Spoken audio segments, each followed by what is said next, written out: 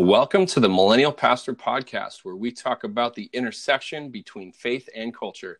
I'm your host, Josiah, and I'm flying solo today. My co-host is not able to be on the show because this is maybe a slightly different type of podcast we're going to play around with, where we highlight millennial authors. So in a moment, we're going to introduce you to our guest today. But before we do, let's hear a word from our sponsor. Today's guest is Stephanie. Stephanie, can you hear me? I can. Stephanie, can you tell us your full name, where you're at, and your current occupation, if you wouldn't mind? Yes, I'm Stephanie Lobdell, and I currently live in Mount Vernon, Ohio. I've been here about 4 months, and I am now the campus pastor at Mount Vernon Nazarene University. In a moment, we're going to talk about something you did. You're the author of a book called Signs of Life. Mm-hmm. But before we do that, one of the curious little niches we do with our podcast is establish millennial cred and deal with the millennial stereotype. Yes, please. So before we do that, though, we do need to ask, I know this is rude, but I'm sorry, it's part of our stereotype. How old are you? 35. I was born in late 1984, August 84. So you were right in that. You're maybe at the earlier edge of the millennial stereotype. Yeah, and I'm an elderly millennial, you might say. So they actually do call it older and younger millennials now. So that's a thing. So you're a couple years older than me and my co-host. So we're probably in the same older category millennial because, you have children, right? Yes, I do. 7 and 3. So not to give away some of our stereotypes, but you probably have your own house and you don't live in your grandmother's basement then, huh? We do not live in a grandparent's basement. No, false. We do not. Okay. So you're adulting. #adulting. Yes, we are. I even pay my bills. Wow. Well, then shoot, you're ruining some of my stereotypical questions already. Sorry.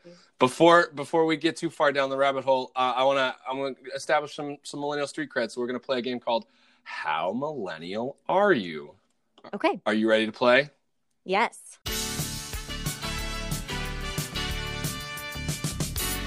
So we're a little pressed for time today, and we're doing a little bit different of a show. So I'm only going to ask you 3 questions. Okay. And they're very stereotypical, but we're going to rate it out of 3 to see just how stereotypically millennial you are. So these are basically yes, no, but you can also unpack it more if you would like.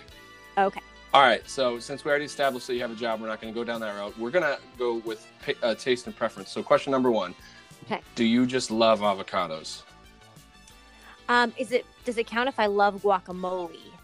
I mean, obviously, since it's a stereotype, any sort of slight bias, of course, it will count. So, okay, there you go. I appreciate a good mashed up avocado with some red onion and tomato and cilantro. So I'm gonna go with a yes. So you're not putting it on toast, though? Not particularly. No. I like it on a good sandwich every now and again. But I do love it mashed with a chip.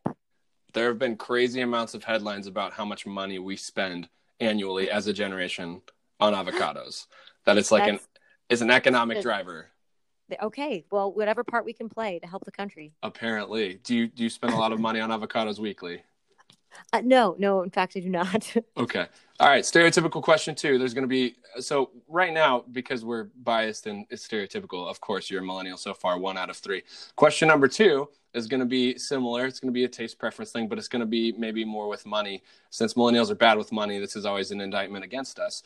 Do you spend more on coffee, and we can do per week, per month, however you want to do that, than you do on retirement? No, I do not. You're an actual responsible millennial? I am. I do not spend that much. Wow, that is a lot of... No, I do not. Well, here's the stereotype, so you can help us explain maybe how you don't fit it. Okay. We don't spend any on retirement, so anything we spend on coffee is obviously more. Well, then obviously not. Okay, there you go. So just so we're clear, do you drink coffee? I do drink coffee. I drink it at work, but I also drink it at home. And then we have a couple coffee shops in town, but none of the coffee shops that are close to me have a drive-through. Oh. So straight up, I am protected by the fact that it's inconvenient for me to get coffee at the moment at a shop. So stereotypically, it would be up in the air if you had a drive-through nearby. Oh, absolutely. Not even a question. When I lived in Idaho, we had a coffee shop that was just down the street, and Yeah, it was a situation. Did you possibly push how much you bought coffee versus retirement savings? Was that Still no, okay? still no, but more than I maybe ought. Okay, so right now you're one for one. So maybe this third question will be the real kicker, and it's kind of Okay. making a resurgence. Is really curious because I don't know, maybe this isn't explicitly millennial, but I've heard it's very millennial, and it has a curious theological church bent. Do you use or sell essential oils? I used lavender oil on my finger this morning because I burned it on a curling iron. So you're a millennial. Okay, so let's Oh my goodness. your millennial cred though. Do you sell it? Are you like a seller of essential oils? I am not. At one point, I explored the possibility. Like Mm. 7 years ago, I started buying them, but I didn't really push it. I just said, "Hey, I sell this if you want it." But I did not ever do anything with it. Now I just use them. So no, I did not construct an MLM empire on essential oils. Oh I man, didn't. you weren't monetizing friendships on Facebook? I was not monetizing friendships or parishioners for that matter. I Oh, chose not to go down that route. thank you. Thank you for not doing that. You are welcome. Have you heard the interesting biblical parallels to? Oh, well, this is basically like what they used in Jesus' day. So of course, like frankincense. I have actual frankincense. yeah. I mean, what holier oil is there? Come on. Seriously, so it's like the Nazarene oil. It helps with entire sanctification on top of everything else it helps with, right? Yes. Oh my goodness. Okay, so how do you feel about that? Stereotypically, we're doing a short expedited version. Sometimes we ask 10 questions, sometimes we ask 5. Oh my. Sometimes we ask if they can decipher between real and fake headlines about millennials. We're doing an expedited because we want to focus on the next phase of this discussion, which is your book. But how do you feel about being basically probably stereotypical 2 for 3? Yeah, you know what? I'm okay with it. Every generation has pros and cons, and it's just very interesting how demonized millennials are. But I own it, and I will live into my millennial identity, and I will happily drink my LaCroix and got guacamole, man. Get it. I'm proud. Get I'm it. proud. Part of our tongue-in-cheek nature is that we don't like to labels are for things. Millennial, that term is a label, and it's to label a thing, but people have names. That's our little mantra we like to share a lot, and it's probably helpful for us to poke fun at, but truthfully kind of maybe reconstruct an imagination about this generational discourse that we have, particularly as it pertains to the church. And before we get to asking you some questions about the church and what your book kind of says about interesting interactions you've had with the church as a pastor, I want to dive deeper. You're a chaplain at Mount Vernon. So where is your education from, and what is your past in ministry? Are you an ordained elder? Where are you at in this whole Nazarene clergy world? Yeah, so I am actually a graduate of Mid-America Nazarene University. That was my family school. My aunts and uncles, my parents went there. So I graduated from there in 2007 with a degree in Christian education and Spanish and a minor in missions. And right after that, my husband and I served overseas for volunteer missions as Mission Corps at the time in Italy for a little less than a year. And then came back for some health stuff with my mother-in-law, but also because I was just hungry for seminary. I really wanted to go deeper. Mid-America offered me a really practical degree, but I really needed to strengthen my biblical and theological studies. So headed to Nazarene Theological Seminary, where I was a residential student. I mean, residential, I was 60 miles away because we were pastoring a rural church at the time, but was a residential student and loved my experience there. Got a master's of divinity, graduated in 2012. Tommy and I, my husband and I, were ordained together as elders in 2011. So I got ordained before him. So after I was ordained, we were still kneeling at the bench. Dr. Porter said, "All right, you're an ordained elder now. You better lay your hands on him." And so that was like super special. Love that. That's super cool. Yeah, it was. So originally my imagination was very much, cross-cultural ministry was going to be our path. And we did that for that year and came back to do our education. During that time, several things just kind of changed. The economy kind of collapsed a little bit. It was a Great Recession stuff started. So not very many missionaries were being sent. And our imagination was really being reshaped into just a shepherding ministry, just what it means to be a shepherd in a parish. And I never foresaw myself in rural Missouri for sure, which was where we were for 6 years. And we actually co-pastored there for 6 years. So we shared the office of lead pastor. And then after that, we moved to Idaho, where we were co-lead pastors again for 4.5 years. And that was some really good days, some really fruitful times in our life and in our ministry. But we were beginning to feel the sense of we had no desire to leave Idaho at all. We deeply, deeply loved that congregation.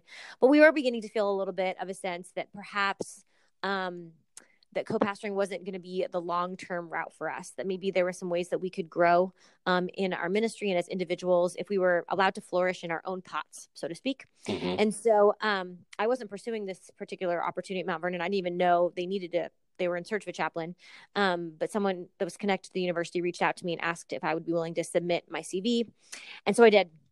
Even a much fear and trepidation. I didn't even really want to. I felt a whole lot of imposter syndrome. Like I don't have the capacity for this. This is far beyond my skill, all those doubts. But my husband very much said, Stephanie, you love education, you love thinking, you love learning, you have high energy, you're an extrovert. Like, I think you might thrive in this environment. I think you need to just explore it. Like, just don't shut the door. And so just because of his kind of prodding, I stuck it out through an extremely, extremely long process of waiting. But then the interview process and whatever else, and actually accepted the position. It was announced in April. So I got asked for my CV in September of 2018. I accepted, and the position was announced in April of 2019. So it was such a long road, but the Lord had his hand on all of that, did some real transformative soul work in me in those intervening months. And I think was doing a work here on this campus as well. And so my first day in the office was July 8th, which is insane because students start moving in like the first week of August.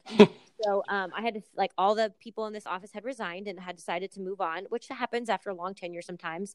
And so I had not only to learn this job, I had to fill a chapel schedule. We have a chapel 3 times a week.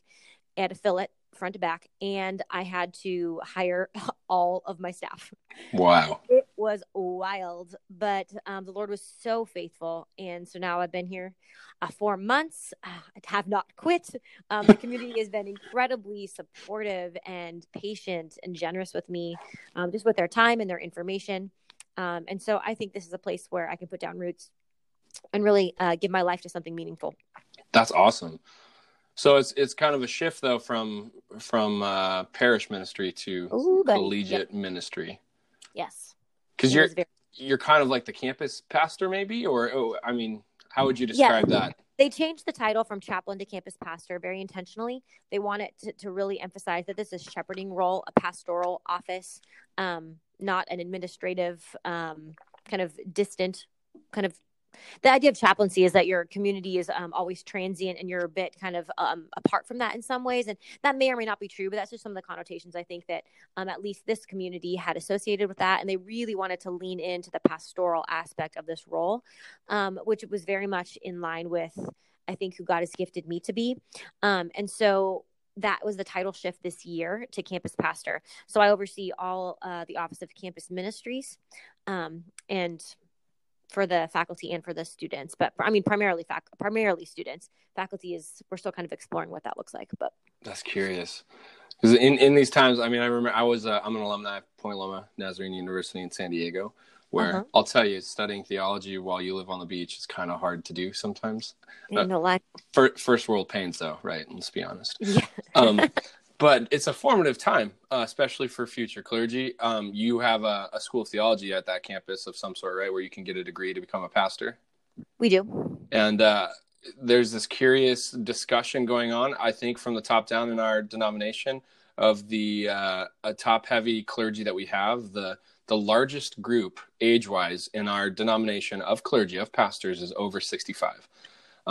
Which is part of what we're talking about on this podcast regularly. And I think it's really curious what your book touches on, because it's not easy for a young pastor, especially a young pastor who's a woman. Even if you are a co-pastor, there's obviously some slights against you because you're female, and you talk about your stature and all these interesting things that are very curious. But in a spot like this, how much do you think you have to say, or how much formational input do you have on these students to help them define a question I will ask you, but I think needs to be asked regularly, is just what church is and what part we have to play in it?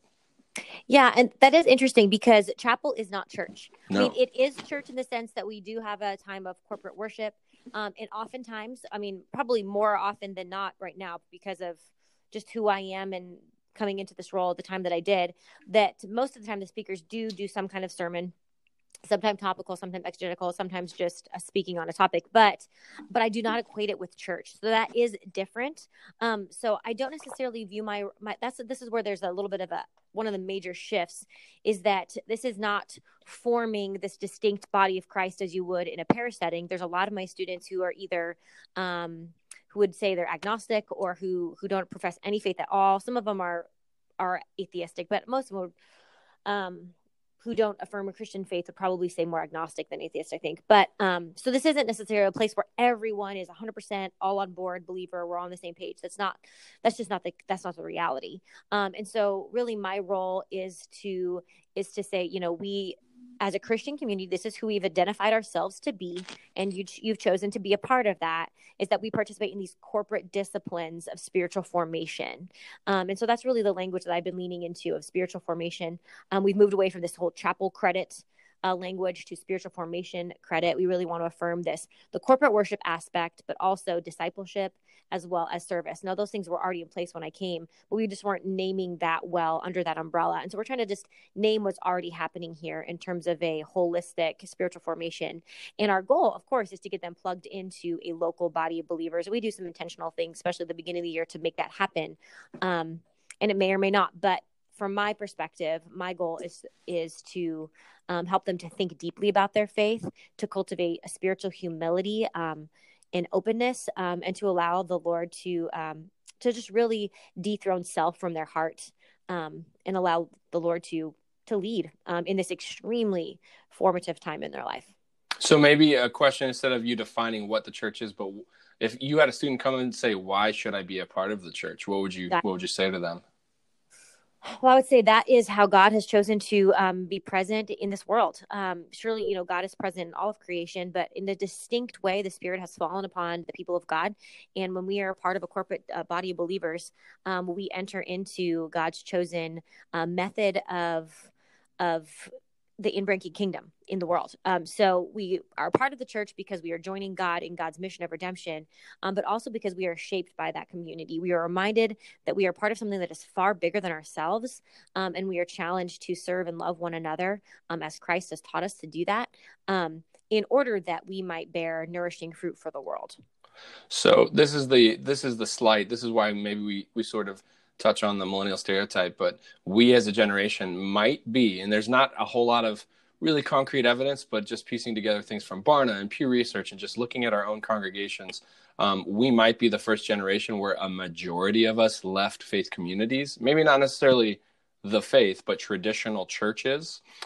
So my question would be, why are you still a part of it? And have you ever been tempted to leave it? Even though you're, now in a chaplaincy thing and encouraging students to go, have you been tempted yourself to leave? Yeah, there have been days. I do remember a moment in my undergrad career. I can't remember what the speaker was at the time or anything of that nature, but I do remember people talking about wanting to plant churches because, we can get rid of all of these like toxic habits that churches have and create our new church plants that don't have any of those things, which is such a lie. But still at the time it was very, on trend to say that kind of thing. I'm going to plant a church and we're going to not have any of this baggage that these established churches have. And there's truth to that, but people are people no matter what kind of church you're in. But I remember thinking very distinctly at that time, I don't feel like the Lord has called me to simply rip apart what we have. I feel like the Lord has called me to speak truth into the system, into the structure that we have. In times that is been exhausting and that has been tiresome. And sometimes I felt cynical. But when the church has invited me to contribute, whether it be to serve as a pastor or to write or to contribute to literature, I'm going to say yes, because I don't feel like I can stand in a position of cynicism or critique if I don't have skin in the game. If I am not actively contributing to the conversation in edifying ways, helping us move forward as a church. So, but there's certainly been moments when we were at in our very first assignment, where we worked for 6 years, there were times, my husband in particular, I think we went back and forth between who was deeper in despair than the other. We would take turns. Like, he was deep in despair. I'm like, no, we can do it. Come on, hang on. Let's not quit. And then I'd be like, oh my word, everything is on fire. And he's like, no, we can't quit. It's okay. And so that's how we made it 6 years, frankly. But there was a time when things were, and I talk about this a little bit in my book, when things were just very, very broken, and we were really paying a price emotionally, even physically, relationally. It was causing some real damage. And I feel like we were edging pretty close to needing a season of complete separation from the church, because the church not even the church you imagine. I'm not even talking about some like perfect, like pure and spotless church. I'm talking about just a community that loves and supports and speaks truth. I felt like we didn't even have access to that at that particular season, and remember feeling like, I'm not sure how much longer I can do this and still function as a human being. My anxiety was out of control. It was causing just physical damage. Like, I was having like really some digestive issues, and just living in fear most of the time. We had a young child at the time, and just, how do I not transfer these really painful experiences that we're going through to my child? And how do I make our home even a safe place when I don't feel safe? And it was in those moments where I was certainly like, okay, I don't know what's next, but this ain't it. Like, we have got to make a change. And thankfully, we had such a godly, helpful leader at DS at the time, who really gave us permission. And then the Lord confirmed that through scripture and everything else, that it was truly time to release that congregation. And I think they've moved in some healthy ways. That was continually my prayer for them. But certainly needed, in a sense, I needed that permission to say, you have done good and faithful work, and it's okay to release that. And that enabled us to open up our imagination to what was next. And we were, swear to you, we were like, no one is going to hire us. Like, we have obviously done terrible here. We are just trash. Like, I got to pick up like needlework. I don't know. Like, I don't know how we're gonna pay the bills here. But the Lord was so kind and brought us to a new congregation that literally saved, in a lot of ways, our vocational life, by loving us and by faithfully serving alongside us, and giving space to us, and just loving us so very well and generously. And that restored, I think, a lot of my own soul, and hope in who the church could be. So we generally ask questions as well of our guests of what they love most about the church and what they think needs fixing. But you kind of answer that already in ways in your book that I think would be much more productive of our time to segue right into. Cool. Your book is so curious, because on the surface, I think you could see there's some stuff you talk about that maybe has not been talked about as openly by pastors in years past. Have you gotten some response from the church at large that, wow, she's pretty open about, issues of mental health and feeling despair or depression or having anxiety? Has there been a general sense of, oh, I don't know how to take that? Or what has been the reaction to that? I will say, first and foremost, the vast majority of feedback I have received concerning my vulnerability and transparency about my own mental health journey has been positive, because they have, or someone they know, or their child has experienced that pain, and they have felt seen for the very first time. So above and beyond any critique I have had the majority of people say, I don't know why or how you did that, but thank you, because I felt seen, or my daughter feels seen, or we now have this language with handles to lay hold of to get us through to the other side of facing their own mental health crisis or that of people that they love. There was a time where a denominational leader took me aside. I had written, this was prior to my book being published. I can't even remember timeline wise if I had a book deal yet. I can't even remember, but no, I did. Did I? Yes. I think I was in the middle of writing it, actually. But I had written this blog post. I had been put on some bad meds, and it put me in a really bad state within just 24 hours. I mean, to significant ideation, just despair. It was the wrong drug for the wrong thing. With mental health is that it's not a super easy fix. Like, here, take this pill, magically fixed. Sometimes it's not the right pill for your body. So anyway, took this real weird turn. And during that time, I decided to write how it felt while I was in it versus reflecting on it later. So I wrote this reflection. And then I let it sit. And then once I was back like on the right stuff and I had gone through some treatment and I was thinking clearly again, I went back to that piece and I edited a little bit. And it was really my version of a lament psalm in some way. It was really like a lament psalm similar to Psalm 88, in that it doesn't really resolve.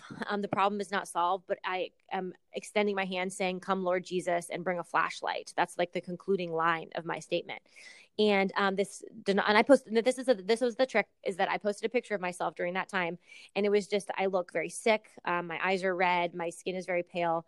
And I included a picture, not because I'm some weird narcissist, but because I wanted people to understand that depression is not this like romantic foray into sadness that, oh, wow, you can feel sad for a while and be inspired and write good things. Like, that's so lame. Like, if I could somehow wish away my depression, well, I don't know if I would wish it away now. I've come a long way on it, but in that whole thing. But the point of being, this is not a great experience. This is not something that, oh, yay, I'm going into a depressive state. Thanks be to God. Like, that is not the reality. And so I posted a picture because I wanted people to understand this was real and you need to know that.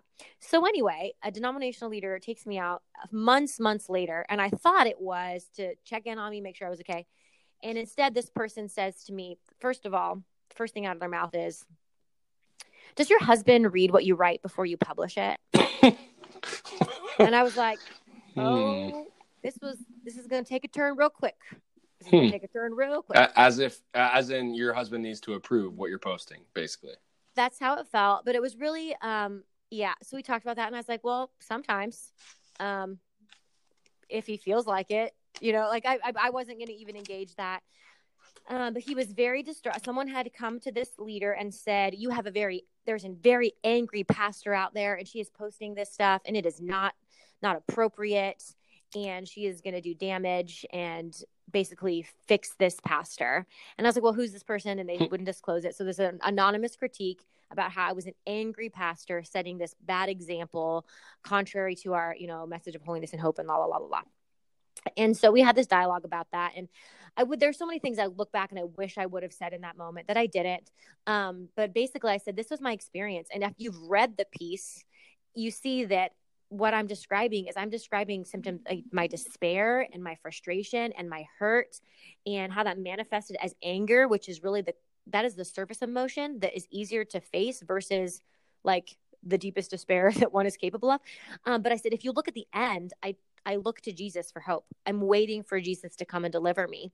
And so at the end of the conversation, the individual said, okay, now that we've had this conversation, I've asked you count the cost when you publish this kind of thing. Would you change what you wrote? Would you take down that picture? And I said, no, I will not. And I would do it again 1,000 times. And which was maybe a sassy thing for me to say. And I understand that. But I had received messages from several women who said, I thought I was disqualified because of my, history with mental health. And I just started the course of study. So thank you.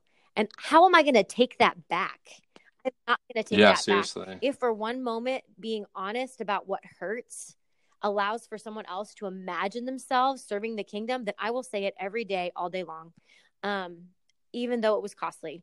So that was the one real critique I received. Other than that, people are either too scared to tell me because I'm sassy, or they felt heard and seen. So here we are. So there's maybe a speculative question I would be curious to ask you, especially since you dove deep, you've written a lot about this stuff, you've experienced a lot of it, you're obviously read up on it, researched on it. Do you think there's a history in church at large, church Catholic, not just the Nazarenedom that we live in, of just pretending mental health issues aren't there, or just praying harder, or just brush it under the rug? Absolutely. And I can testify to that. My own struggles with mental health, it's not something that popped out randomly. It's a part of my family's biological history. And there are people in my family, older generations, who have been told, if you would just confess whatever sin you're holding on to, God would heal you.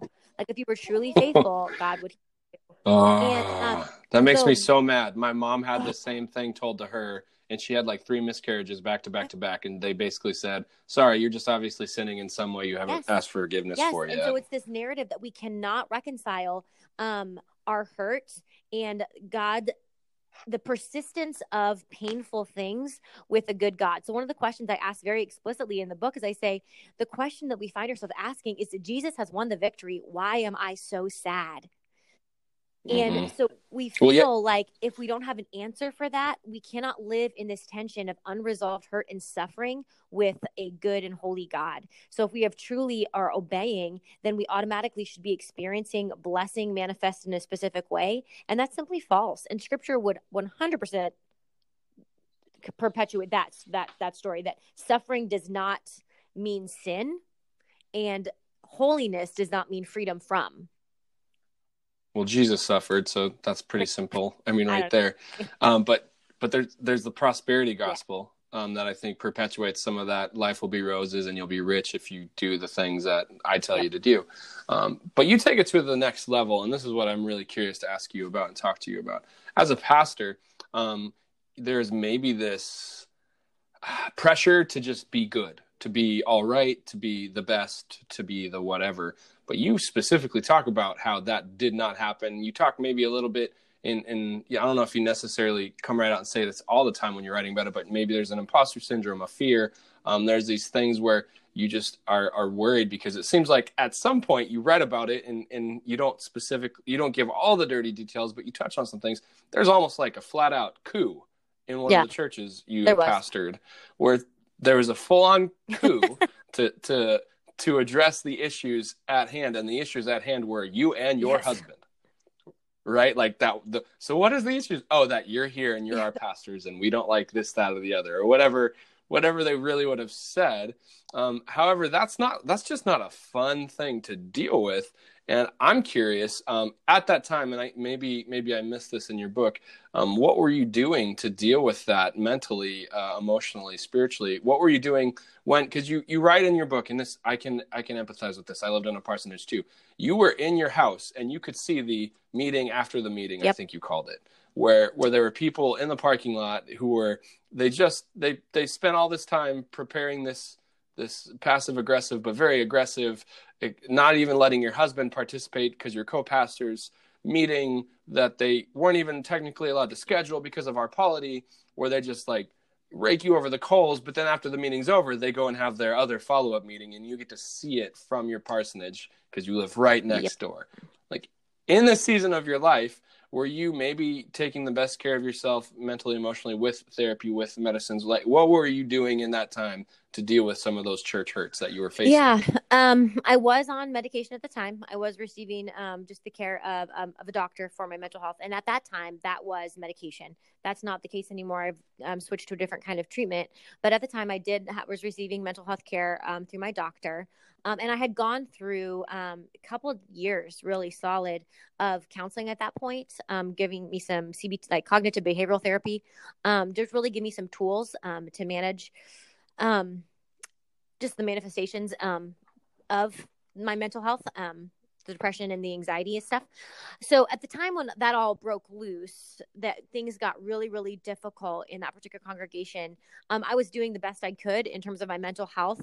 But it really felt like a crisis mode. This wasn't like depression for me has been like a heavy dragging weight. This did not feel like that. This felt like everything was on fire. And so it made me feel a deep, like all-consuming anxiety. I was physically ill. My stomach was upset almost all of the time. There were times where I could not focus on anything else but what was happening at hand. And I would just ruminate over conversations. And I should have said this or I should have said that. And it became so all-consuming that there were times where we would just leave town. It was a small town. And we were just very visible. And so at the end of the day, or sometimes we'd even leave early, try to get our work done and leave early. And I write about that a little bit in my book. One of the days we left was our daughter's birthday. And I was like, we're going to go somewhere else. We're going to go somewhere where we can separate from this chaos and from this hurt because we did not feel safe. And so we would leave town for periods of time to go see family that were an hour away or that kind of thing. And that was helpful and that was soul restoring. But the drive home was always hard. And it didn't start that way. I think in the particular chapter where you maybe unpack some of the story, you near the beginning talk about you were a typical young pastor who had all this optimism, and you're so excited about doing this and doing the work, understanding what the church was and what you were supposed to be as a good pastor. And you had, what would you have called it, rose-colored goggles at that point? Or, I mean, what do you think? Yeah. What do you think it is that pastors come into these circumstances? Are they just not prepared enough to grapple with it, or is it? I mean, from start to finish, there's a journey there, obviously. Yeah. But were you prepared to face that? I was a group of pastors kid, and my parents were very, very, very healthy pastors, meaning they didn't, even when they had extremely difficult church conflict, they did not expose me to that. They did not talk about that around me. And so even though there was church hurt in their own vocational journey, I was not bitter or cynical or angry. I knew there were hurts and there were problems, but what I saw on my side was I saw my parents being faithful. I saw them continuing to show up and love and persist in reconciliation in the midst of some really awful things. And so that's what I saw. So I knew that the church was hard. I knew that we were going to face conflict.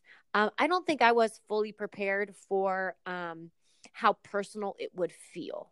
I knew it would be hard, but I think in my mind, when you think about something, just when you're just thinking about something, you don't have the emotion attached to that. Like you think, oh, there's just this conflict, and oh, here's a way forward to reconciliation. We can work this out. But when everyone's like heart is on the line or on the table, and all of your emotions, and you've poured every single bit of your soul into a church and into a people, and that pouring out of oneself has been in some ways not taken advantage of, but has they've done damage to you in the midst of your vulnerability. And I'm not trying to say that we did all the things right, because we most certainly did not. There were so many missteps on our part, but we gave everything that we could and the best way that we could, even imperfectly. And there were many times where we had to go and make things right and apologize and ask for forgiveness and do those things. But I had no idea how badly it would hurt and how deeply I would feel betrayed when things went south. I did not fully appreciate the measure of that hurt. And before you started, did you have kids before you started at this church? No, we had kids while we were there. So you're growing a family, so you're even more invested. You have even more skin in the game. So as you're talking about this, you put everything into it. You're not just putting everything about yourself into it, but this is your family's livelihood. This is your family life. You live next door. This is everything in your life. It is. It absolutely is. I mean, yeah, and that's another thing. When your kid comes to the table, we invite our baby. She was a toddler at that point.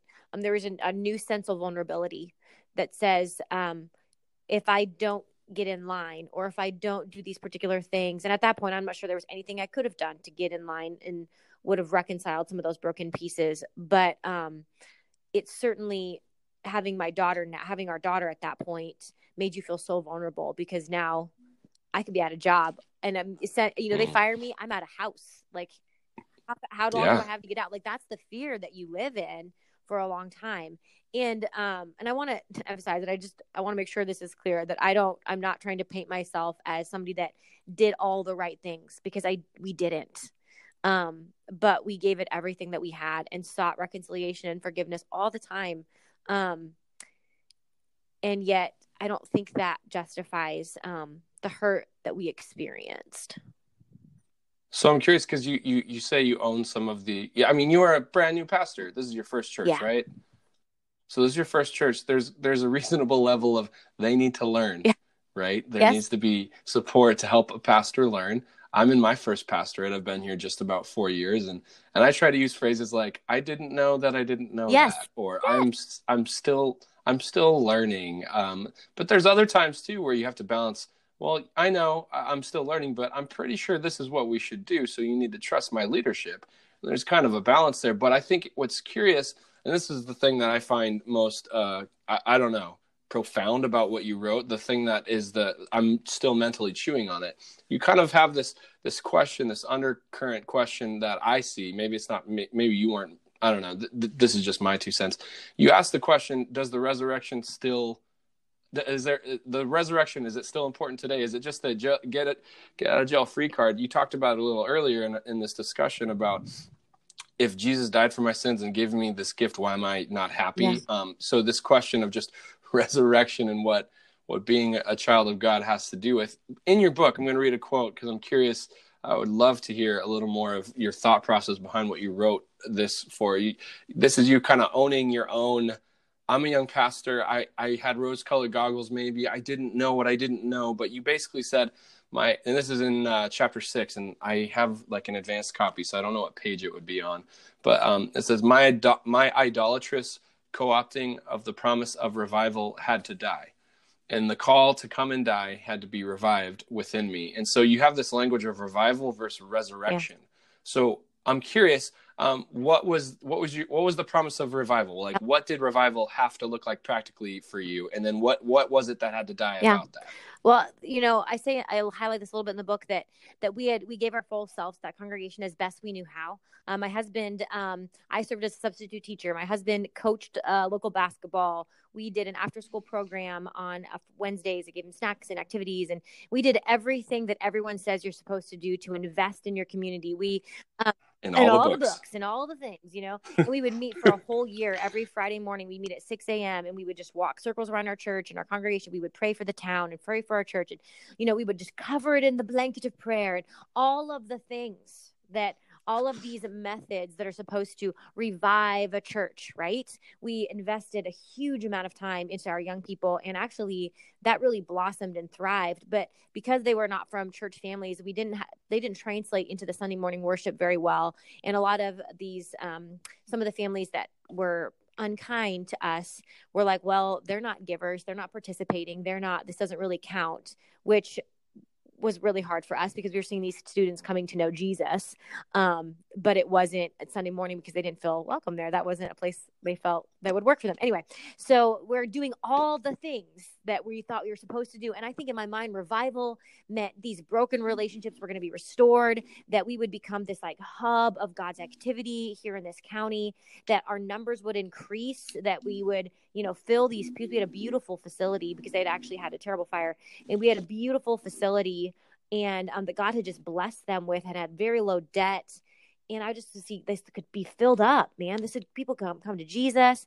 And I think I realized along the way, and maybe probably afterwards looking back, that there were, and I do say in this book, that there were signs of resurrection, of people being transformed by the grace of God.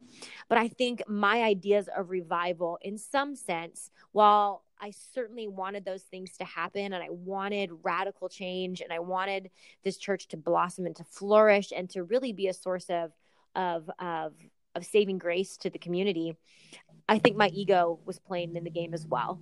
I think my ego wanted to be like, have the flashiest district assembly report. Like, my ego was metrics. Yes, because metrics is metric.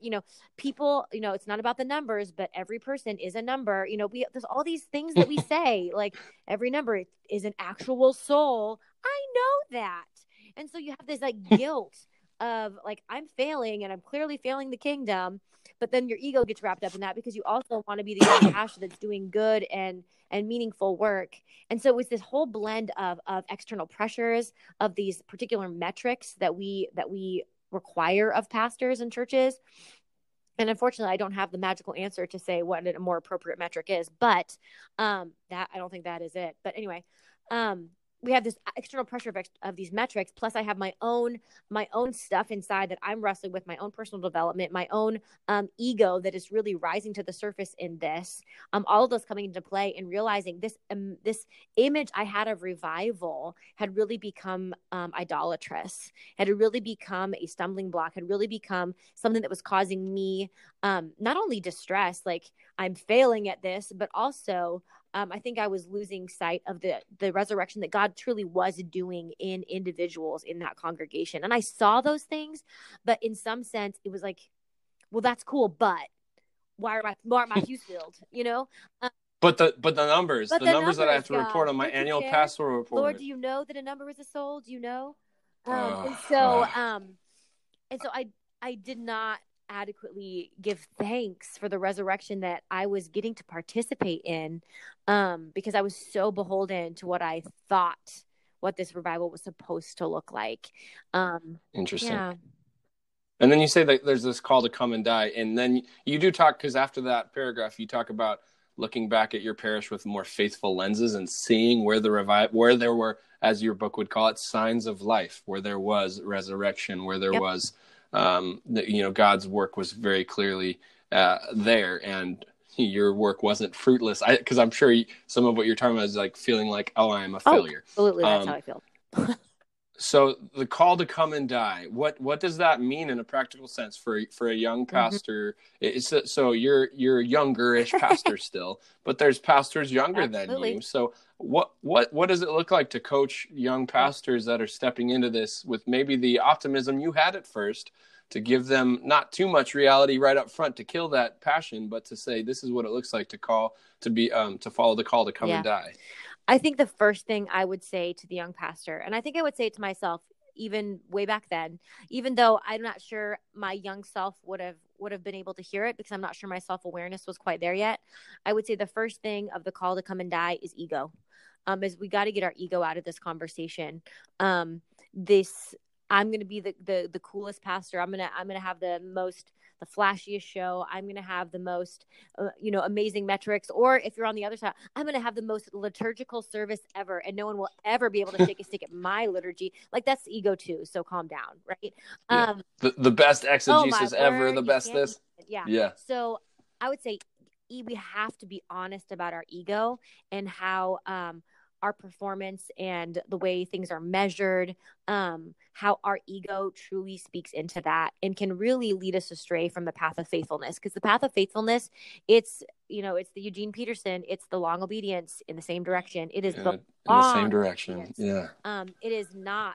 There are the pop-up churches that just have a gazillion people, and thanks be to God for that. And I hope they're doing good work, but that's not most people's story. And like, there are truly good, faithful things happening in small places and in small ways. And who am I to discount the work of God because it doesn't look the way I think it should? And so for me, I would have said to my younger self, and would say to others, is check your ego, do the ego work, do the really hard work of looking into yourself and allowing people to speak truth into you. I think sometimes the pastorate really attracts certain personalities. Sometimes I might be treading on some thin ice here. Some personalities that tend to love the spotlight, can even some arrogance and some narcissism. And I say that because it's true of me. It's true of me. And only by God's grace is the Lord continuing to unveil those sinful patterns that really are wound management skills, right? They're wound management skills. And so we are just so vulnerable to that because we're up in front of people all the time. We're in this public thing. And so we got to get our ego out of the conversation and allow ourselves to be faithful, even when it's not showy, even when it's unseen, even when it's slow. Even when it's not trending on when social media. Have your own hashtag. When you don't have your own hashtag. So as we wrap up this discussion, I'm just curious. We like to try to end on a optimistic note. We heard in your book, in your discussion, the church needs some fixing, but there are things that there's plenty left to love about church at large and ministry at large. So I'm curious, one final question, one final thought. What is the thing you're most excited about, the signs of life you see most prevalent within the church in this country today, here and now? There's so much that we can get upset and concerned and sad about, but what's the signs of life that you're most excited about right now? Well, I'm in a really unique position now in serving in a college, on a college campus. And so I get to be up close and personal with this rising generation. It's not even millennials anymore. Now we're into the Gen Zs, right? Gen Z, yikes. That's the next podcast. But what I'm seeing in them is a developing, and not in all of them, but in many of them, a deep empathy and compassion and a desire to make space at the table for all people. That you don't have to to use the language that a lot of people are familiar with, but you don't have to believe the right thing and behave the right way in order to belong first. Like, come and belong at this table and be shaped by this Christian ethic. And maybe in that process, come to know and understand Jesus as Lord. And so I am seeing that in pockets, in flashes, in our students. And we are using that particular model within our discipleship here through Campus Ministries, but I'm seeing students with a heart for inclusion and for love and for compassion and mercy versus if you just prayed hard enough, you'd be better. I'm seeing a deeper compassion there. And then there's, we can talk about the pendulum and how it can go all the other way, but I just want to give thanks for that. I want to give thanks for the compassion, for the mercy, and for the commitment to service that I see in the hearts of our emerging adults. Well, the book is called Signs of Life. Stephanie Lobdell, thank you for being on the podcast. It's available pretty much everywhere you can buy a book. Yeah, correct? Audiobook, digital, like Kindle, and paperback and hardback. So all the things. We're going to probably link, since this is the path of least resistance, the Amazon link, but you can find it everywhere. You can buy books. I'm sure you can find it in your local Barnes & Noble. They should be able to get it to you as well, if that's the way you want to. If you want the analog version of the book, I'm sure bookstores will get it. But if you're a stereotypical millennial, we'll have a link for either Kindle or the actual book to be shipped right to your door, because we love it. There you go. But Stephanie, thanks so much for being on the podcast. Thank you, Josiah. It's been so great. Really appreciate your work that you're doing, and that you would take time to share with our listeners and with us what you're doing. And we just appreciate it. So to our listeners, don't forget, find that link in the description. You can find it on our social media, Facebook, Twitter, Instagram. Don't forget, subscribe, rate, review, comment. But if you want to hear more about what millennials think, or you like hearing about the faith-based work they're doing in culture, like Stephanie writing a book, then please join us next time on the Millennial Pastor Podcast. I'm your host, Josiah. Until next time.